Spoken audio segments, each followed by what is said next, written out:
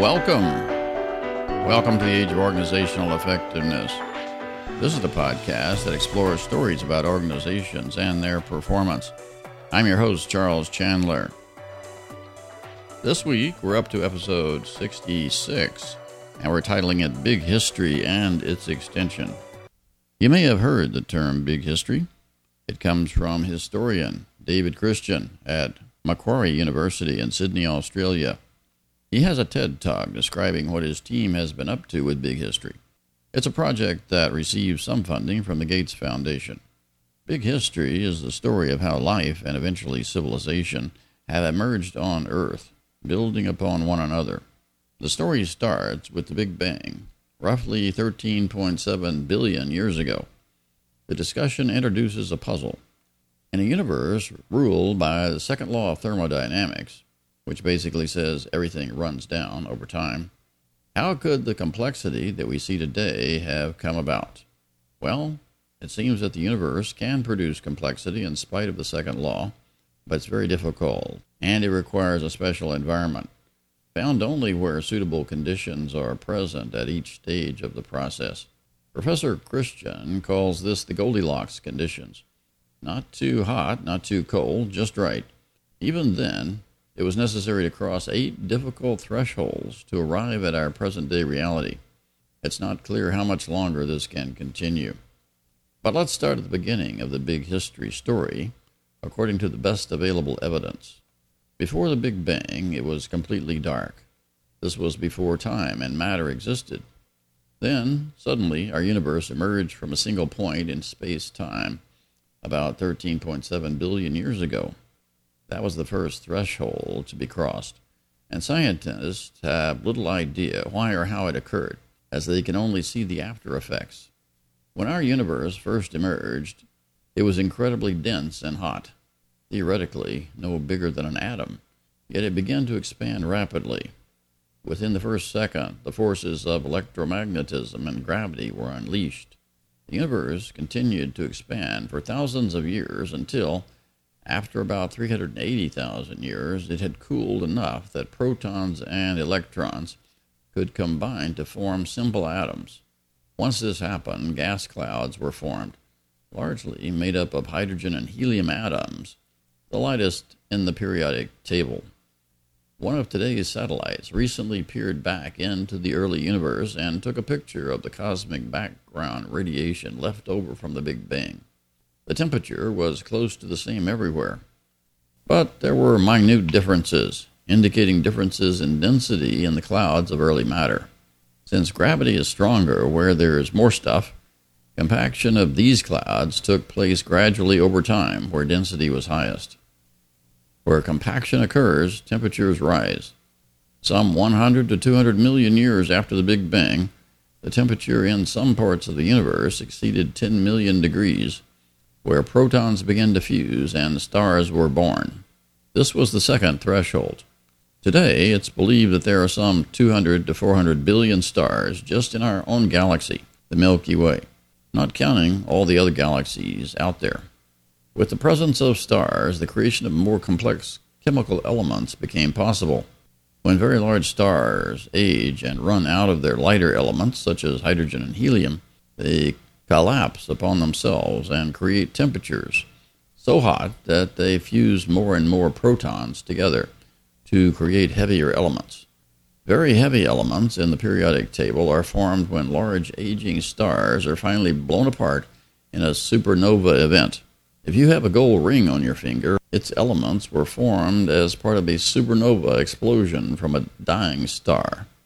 The creation of these denser chemical elements was the third threshold that was crossed, and they have been gradually scattered into space as a result of many supernova explosions. Some 9.2 billion years after the Big Bang, or about 4.5 billion years ago, our solar system and its planets, including Earth, were formed. When this happened, the fourth threshold had been crossed. Of course, most of the solar system was still inhospitable to the creation of living organisms, being either too hot, near the sun, or too cold, far from the sun. Earth was just about perfect for the creation of life. especially because it had large amounts of water on its surface in the form of oceans. Wet chemistry is important for the creation of life. For instance, oceanic vents, where heat is released from the Earth's mantle, was a good place for complex molecules to form through wet chemistry involving the electromagnetic force.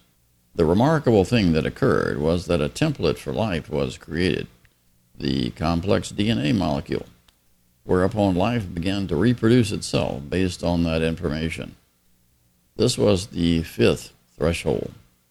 As life reproduced itself, DNA would occasionally make mistakes.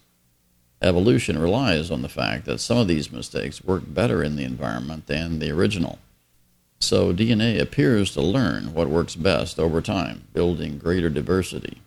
Single-celled organisms were all that there was at first, but slowly small multi-cell organisms began to emerge, then many others, large and small, over millions of years, including famously the dinosaurs.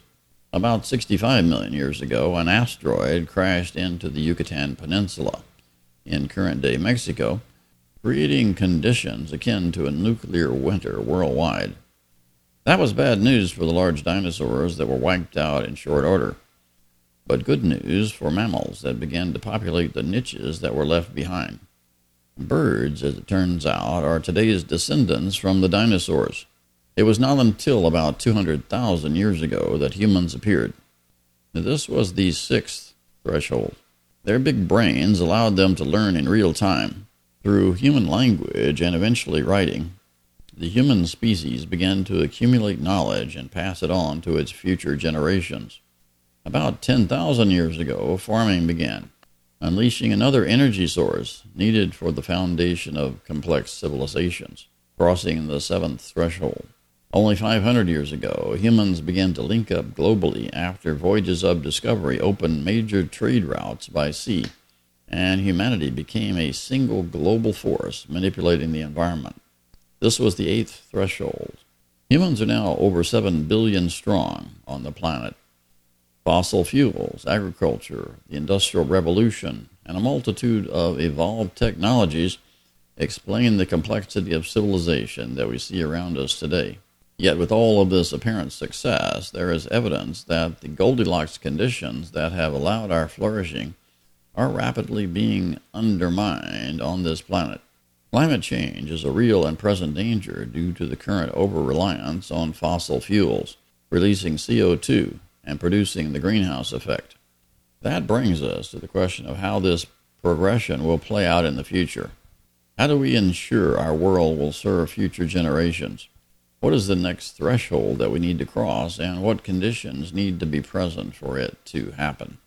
Well, one way to extend the story, which happens to be relevant to this podcast, is to focus on the superorganisms that have emerged over the last 200 years to encompass and magnify human activities. I'm speaking of organizations in the form of business, government, and nonprofit entities. Here, humans are encased within a large social entity, if only during part of their day, gain an energy source, band together with other like-minded individuals to find purpose and meaning, and accomplish things together that they could not do on their own. A successful organization has access to considerable power and resources over time. It is no wonder that organizations large and small dominate the world around us, and we find them indispensable. Yet all is not well with the ecosystem of organizations and the capitalism that drives them. A story is emerging about the need for organizations to enter a new age, one that we have called the Age of Organizational Effectiveness. There are several threads to the story. One recounts the difficult situation that society finds itself in on multiple fronts, with limited options and no clear path forward. Another thread is the widespread dissatisfaction with what capitalism has now become.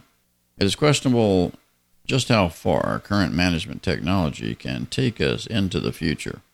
Current management philosophy revolves largely around the goal model, which forms the basis for management by objectives. This is risky because the approach accepts virtually any goal that management wants to use. This means that arbitrary goals such as profit maximization shareholder value maximization, or any other arbitrary objective or goal can be entertained to drive an organization. Bringing in a new C-suite team with a new set of objectives can be a risky proposition. That, coupled with the fact that in many public corporations, C-suite executives have been highly incentivized with stock offerings, encourages the use of financial accounting tricks to artificially inflate stock market valuations. This may be good for the C-suite, at least for a short time, but not so good for the firm and its employees in the longer term. It often leads to counterproductive actions at the first sign of financial trouble, such as layoffs, downsizing, and general efforts to do more with less. The approach encourages cost reduction and asset sales, which strip productive value from a firm and contribute to employment instability and income inequality inside the firm, reducing the firm's ability to be productive in the future. Just as DNA has provided a biological code to replicate and evolve organisms from the distant past to the present, new management theory and practice are needed to provide a template for a reliable future. The single-minded pursuit of profit, shareholder value, or any other arbitrary objective can create instability in an organization's complex adaptive system, as we have discussed in previous podcast episodes.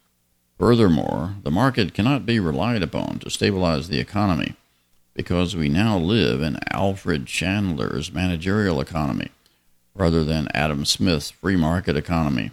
For example, the financial debacle of 2006 to 2008 and beyond in the U.S. was precipitated by investment banks that were focused on generating financial profits from complex investment vehicles and the housing market, without the vehicles being sufficiently supported by underlying assets on their books, thus increasing market risk and increasing environmental instability over time.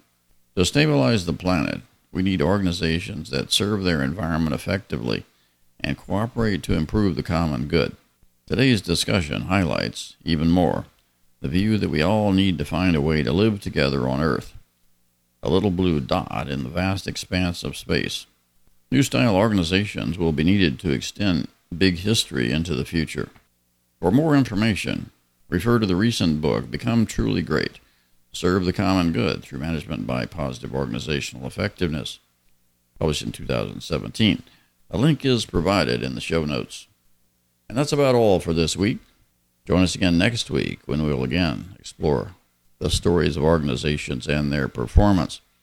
But in the meantime, you can access all of our podcast episodes at our website, ageofoe.com. That's all for now.